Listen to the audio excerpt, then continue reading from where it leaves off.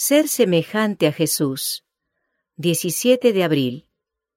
Escuchar la voz de Cristo por medio de su palabra. Entonces respondiendo Jesús les dijo: Erráis, ignorando las Escrituras y el poder de Dios. Mateo 22, 29. La voz de Dios nos habla por medio de su palabra. Y hay muchas voces que vamos a oír, pero Cristo nos advirtió que debemos cuidarnos de los que nos dijeren: aquí está el Cristo o allí está. Entonces, ¿cómo sabremos que los tales no tienen la verdad, a menos que cotejemos cada cosa con las Escrituras?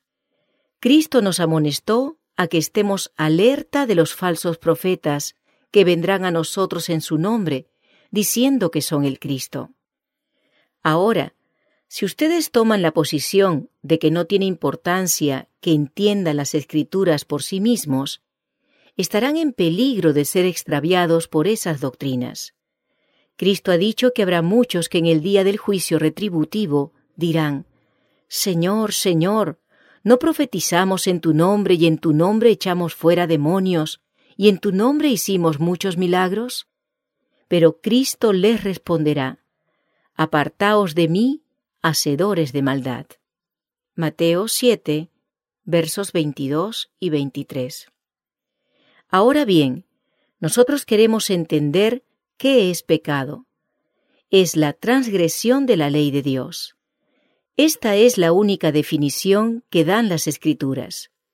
Por consiguiente, vemos que los que pretenden ser guiados por Dios, pero se apartan de Él y de su ley, no escudriñan las Escrituras. Pero el Señor conducirá a su pueblo, porque Él dice que sus ovejas lo seguirán si oyen su voz, pero que no seguirán a un extraño.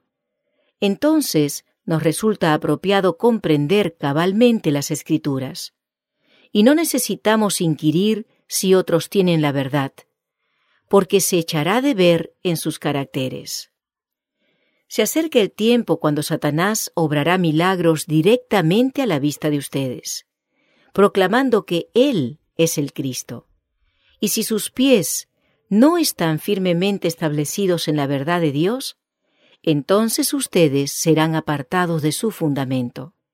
La única seguridad para ustedes es buscar la verdad como se buscan los tesoros escondidos. Excaven en busca de la verdad como lo harían para hallar tesoros en la tierra, y presenten la palabra de Dios, la Biblia, delante de su Padre Celestial, y digan: Ilumíname, enséñame qué es verdad. Y cuando el Espíritu Santo entre en su corazón para grabar la verdad en el alma, no la dejarán desvanecerse fácilmente.